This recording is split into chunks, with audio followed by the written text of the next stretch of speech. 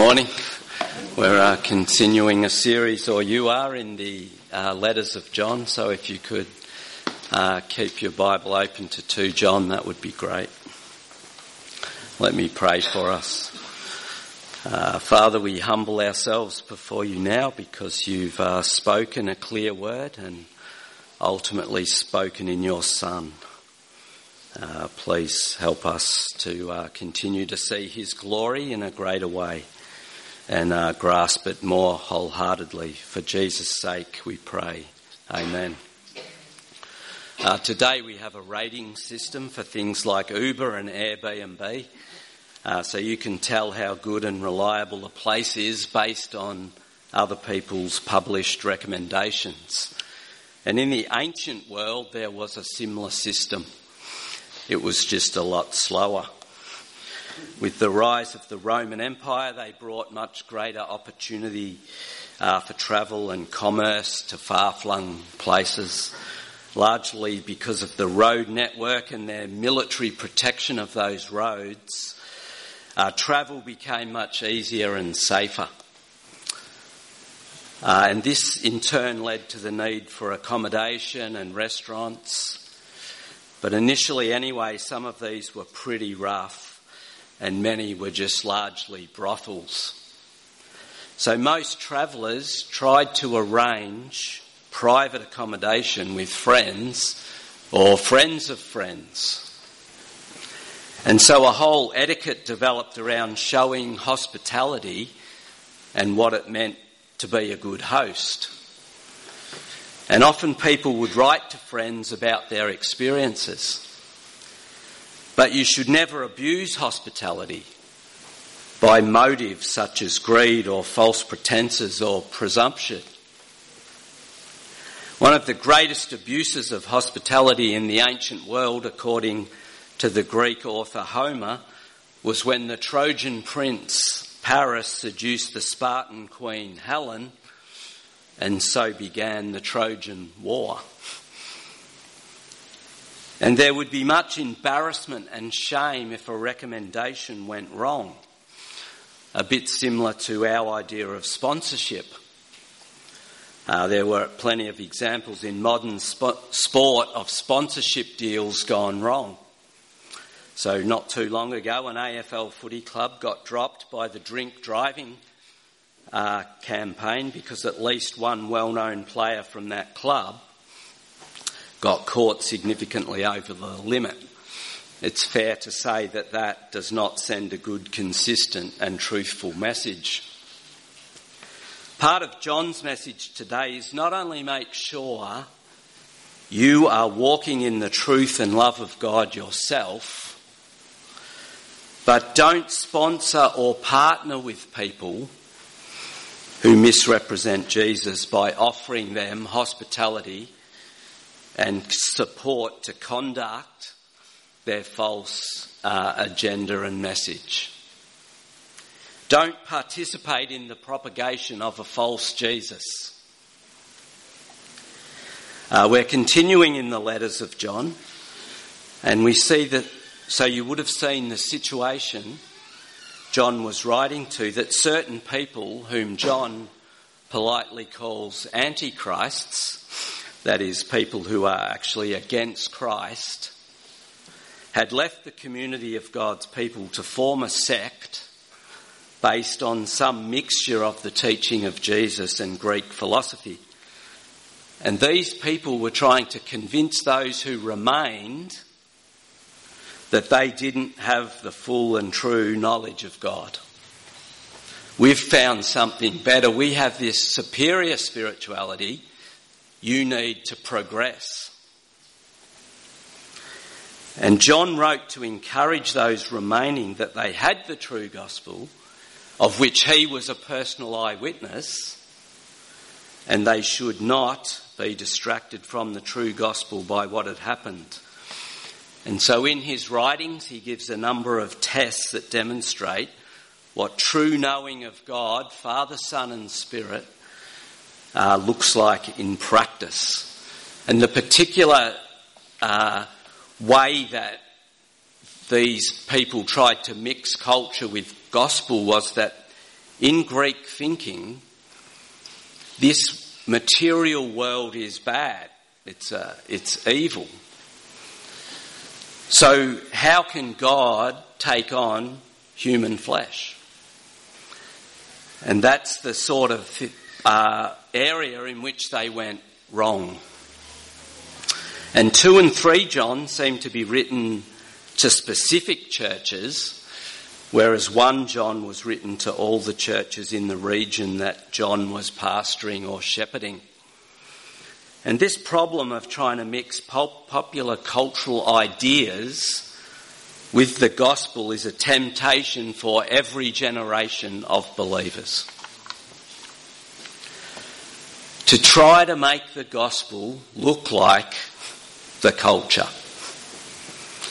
So to pick one example from our own time, there are those who would say in an age of science such as ours, it's unreasonable to believe that Jesus actually did real miracles and was physically raised from the dead. That's an unreasonable belief, according to some people. So we need to reinterpret these things, or to put it in the language of one New Testament scholar, we need to demythologise the Bible.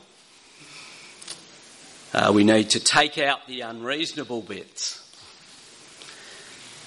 And straight away we see the problem with that, because what is reasonable varies from generation to generation. That's why John says, stay with the true Jesus, of whom he was a personal eyewitness. And at the start of 1 John he says, he saw, heard and touched the word of life in human flesh. So as we look at the first 3 verses of 2 John, it stands out quite obviously that this sounds a lot like John's other writings. And in these verses we see John, as he prefers to do, keeps his name anonymous, probably out of humility and the concern to magnify Jesus the Christ. He describes himself as an elder, and he's writing to the elect lady, which represents the church. The church is identified as a chosen woman and believers her children. And he describes them as people he loves in the truth, along with all those who have come to know the truth. And so really this highlights the big concerns and themes of John's letters. Know, truth, love, remain. And the situation rests upon an ongoing, or his concern is that there be an ongoing or continuing in the truth. See, people can't be identified as believers if they don't continue in the truth. Gospel truth isn't a loose affiliation of some general principles. It is a belief in a person who bears certain clearly defined characteristics, and he represents God the Father accurately. He is the personification of love and truth. And he is this in such a way as to expose sinful human attempts at these things as the pathetic imitations and distortions that they are. So love for some now is so subjective or inward that it depends on what sort of day we're having. And truth, where do you even start? When God loves and tells the truth, he sends his Son into a world that hates him to give himself for those that are his enemies, and insist that people listen to him for their own good, in spite of him being subject to all the patronising arrogance that sinful humanity can muster. One of the most ironic statements in the Bible is when Jesus is dying on the cross and people say he saved others, but he couldn't save himself. See, when God loves and tells the truth, this is what he does. And verse 3 hammers this home. The people who left the churches over which John had concern and was an elder have denied Jesus came in the flesh and that he died for sin. According to John here, they have left the orbit of God's love and truth. See, you can't deny fundamental things about Jesus and be participants in the benefits of his saving actions.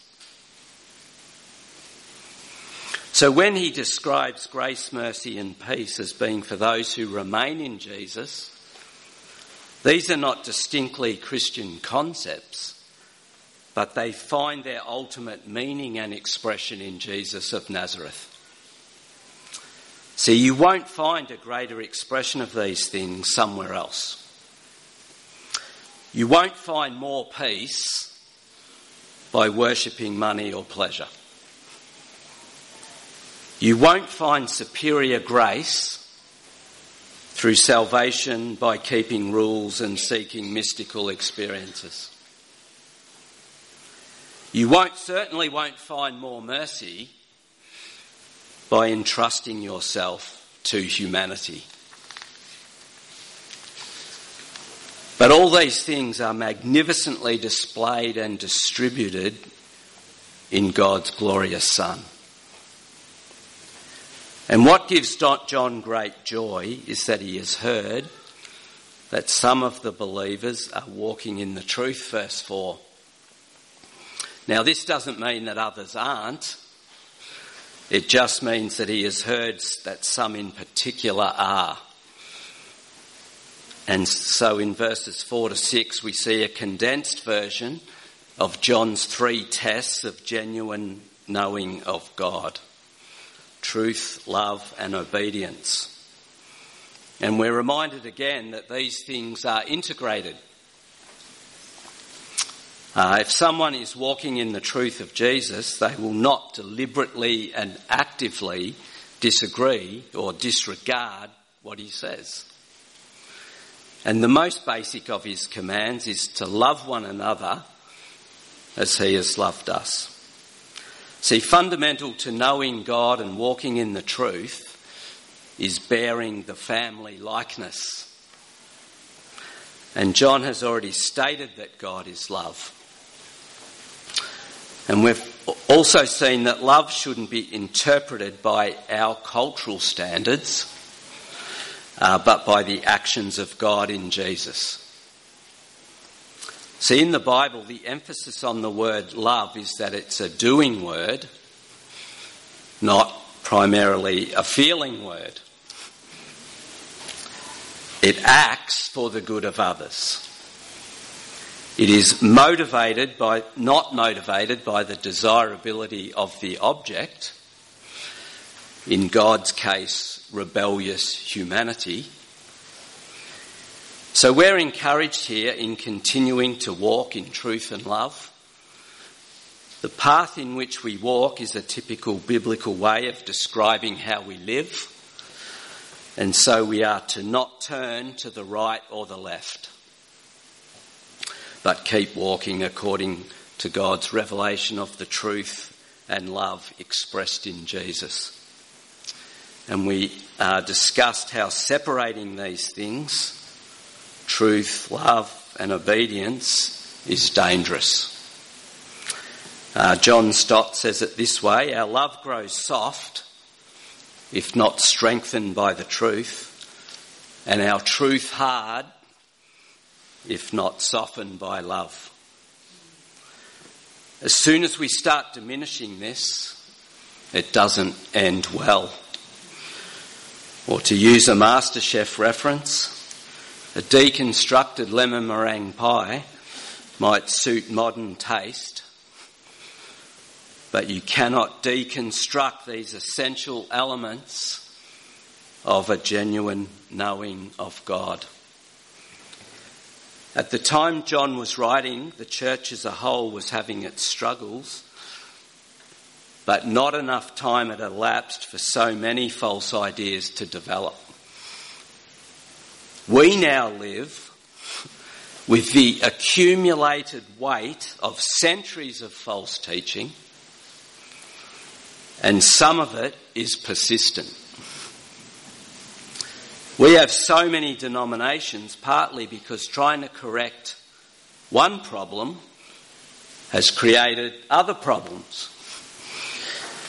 This has happened to the extent that at the time of the Reformation, Martin Luther said, "I know the church is a whore, but she's my mother." But it's important to understand that the essential nature of these tests haven't changed. Truth, love and obedience are still primary characteristics of walking with Jesus.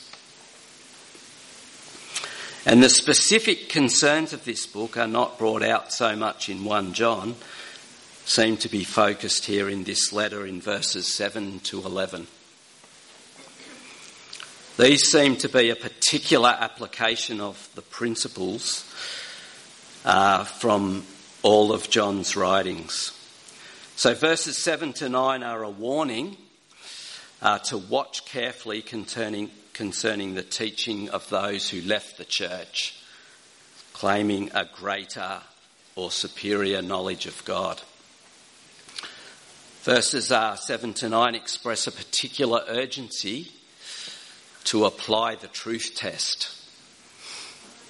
And we see a summary of what John said in his main letter of 1 John. That is, these people are deceivers and antichrists because they deny basic things about Jesus. In this case, we've already seen they deny that he came in the flesh, that is, as a real man, which of course has flow-on effects in that he then didn't die a real sacrificial death for sin. And since the time of John, there are many ways which people are against Christ as he is taught to us from the apostles. Atheists are against Christ because they deny the existence of God, let alone God in human flesh. But atheists aren't as dangerous to solid believers in one sense because they are usually honest about their position and not trying to deceive Christians. What's more dangerous is trying to mix popular ideology with the gospel so that it contains enough of the truth to look good. Far more deceptive are things that contain many elements of the truth. And so verse 8, the essential warning for them as us is watch yourselves, beware. And the reason he gives is that you may end up with a diminished reward for your work. Now this troubles some people because, of course, as Protestants, we're always wary about ideas of working or reward in the context of salvation. It seems to undermine the idea of grace. But of course, what this is saying is that once we have, by God's grace, become a believer, we then cooperate with God's word and spirit to walk in the truth. And as we know, this is a struggle. We're fighting our own ongoing sinful habits and inclinations. We can be persecuted by those who are hostile to the gospel. And to add to that, there are deceivers who want to divert us from Jesus the Christ. John's essential concern here seems to be that walking in the truth of Jesus Christ is not easy. So be very careful about not being led to the right or the left. And verse 9 particularly gives us more insight concerning these deceivers or antichrists. who left the churches over which John was particularly involved. Basically, these people ran ahead of the teaching of Christ. If John was writing this today, he would probably use the buzzword progressive. Beware of those claiming to be spiritually progressive. Those who have progressed beyond the apostolic understanding of Jesus. Because not all progress is good. Technological process is good because humanity collectively continue to learn more about the world and can better utilise resources. But not all progress is good. There are many circumstances where running ahead is dangerous. So, for example, if you've got kids, you don't want them to run ahead and onto the road. The thing about progression is you need to know where you're going.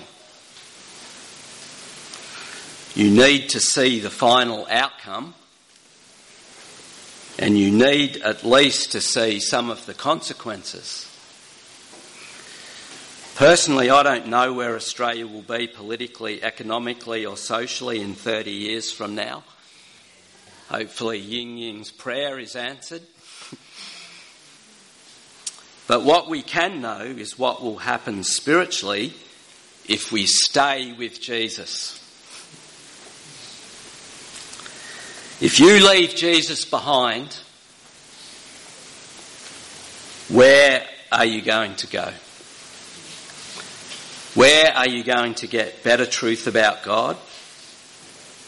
Where will you be loved with a more fierce and pure love?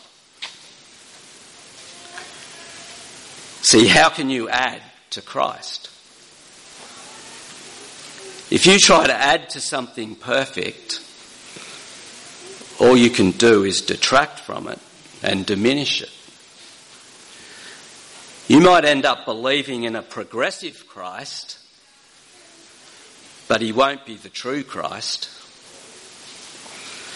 Which means, according to John here, that we don't have the Father, because we cannot separate a true knowledge of God from the truth about Christ. And verses 10 to 11 are significant in that they draw out some important implications of this for his congregation. And the basic implication is don't sponsor such people. Don't show them hospitality. And we saw in the introduction the significance of what hospitality means in this particular context. And how at one level it amounted to endorsement of their activities. John is saying don't formally participate in their work by providing for them. And John goes as far as saying don't even greet them, which probably means don't greet them in a Christian sense, as Christian brothers. And we saw a typical believing greeting back in verse 3. Grace, mercy and peace be with us from God the Father and from Jesus Christ, the Father's Son, in truth and love. So you can't greet someone who misrepresents Jesus with that greeting. This is what John's giving us here, is a Christianised version of a typical form of greeting. Believers have a very particular understanding of the words grace, mercy and peace. Specifically, they relate to what God has done through Jesus. What John seems to be saying here is don't greet these people as believers. Don't endorse their work in any way. So for clarity, it's helpful to think about what this doesn't mean. It doesn't mean don't think about other claims of truth or other ideologies. We must do that, otherwise how can we test them against the truth about Jesus? and we must be thinking people if we claim to understand the truth. This is not endorsing intellectual foolishness. What John is concerned about is not confusing what is true about Jesus with what is not. Is John being intolerant here? At one level, yes. At another, no. He's not saying don't engage people about their beliefs and be kind and loving to people who disagree with the gospel. However, this is saying don't sponsor or officially sanction false teachers, those who claim to be teaching about Jesus, but in a distorted way. Don't give credibility or support in the church to those who are against the Christ of apostolic witness. So, for example, if a JW comes to the door, this is not saying don't invite them in to discuss the gospel if you're so inclined.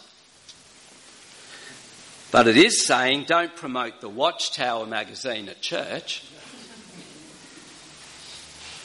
Don't endorse their view of Jesus in any way as though they represent the true gospel. With the ministries hopefully you partner with here throughout the world at Maffra Community Church, hopefully you're confident that those ministries are walking in the truth and love of Jesus and are teaching others to walk in the truth and love of Jesus. And hopefully we are purposeful about that. For us also, this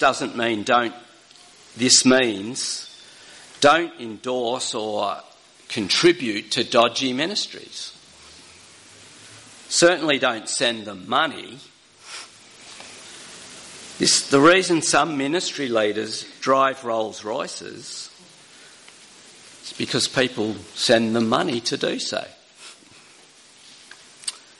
Verses 12 to 13, the final greeting, we see that John would rather be with those who share in the love and truth of Jesus. And COVID-19 taught us that, didn't it? That community without contact is abnormal.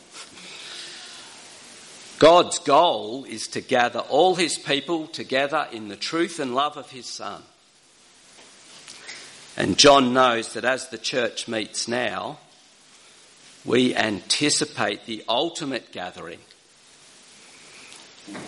which is why even in the present he wants to be with them, which is why he says, your elect sister greets you.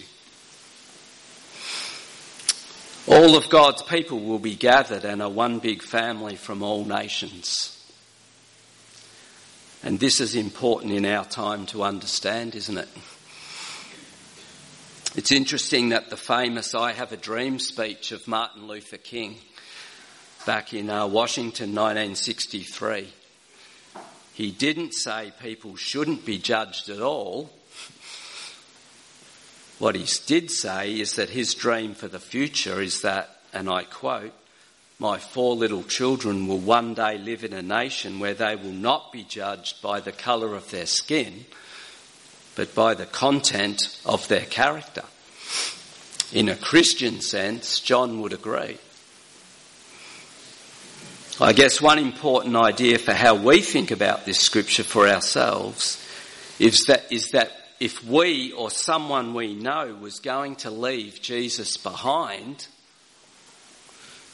where would you go? What would you progress to? So the overall message for believers is a positive one. Don't be discouraged or intimidated by people who claim true knowledge of God is achieved through other means. True relationship with God is brought about by the person and message of Jesus. There are no hidden extras. No secret codes, no shortcuts around sin, no special technique. And because that is true, don't sponsor falseness. Don't confuse what is truly Christ-centred and what is not. Don't endorse things that are misleading or doubtful. Don Carson says it this way: the best way we deal with false teaching is by understanding and teaching the truth with great clarity, which means keeping away from any endorsement of the doubtful and culturally convenient Jesuses that every generation seems to come up with. Let me pray for us. Father, we thank you that you've spoken by your apostles, whom you appointed to be the official eyewitnesses of your work and your words. We thank you that these have been recorded for us by the help of your Spirit. Please help us to take on board this message today, to be confident that we have the true gospel through the apostolic witness, as your Spirit causes us to be transformed in our hearts and renewed in our thinking. Please help us be those who can identify the truth of the gospel from distortions, and help us to be those who continue to walk in the truth and love of your glorious Son, in whose name we pray. Amen.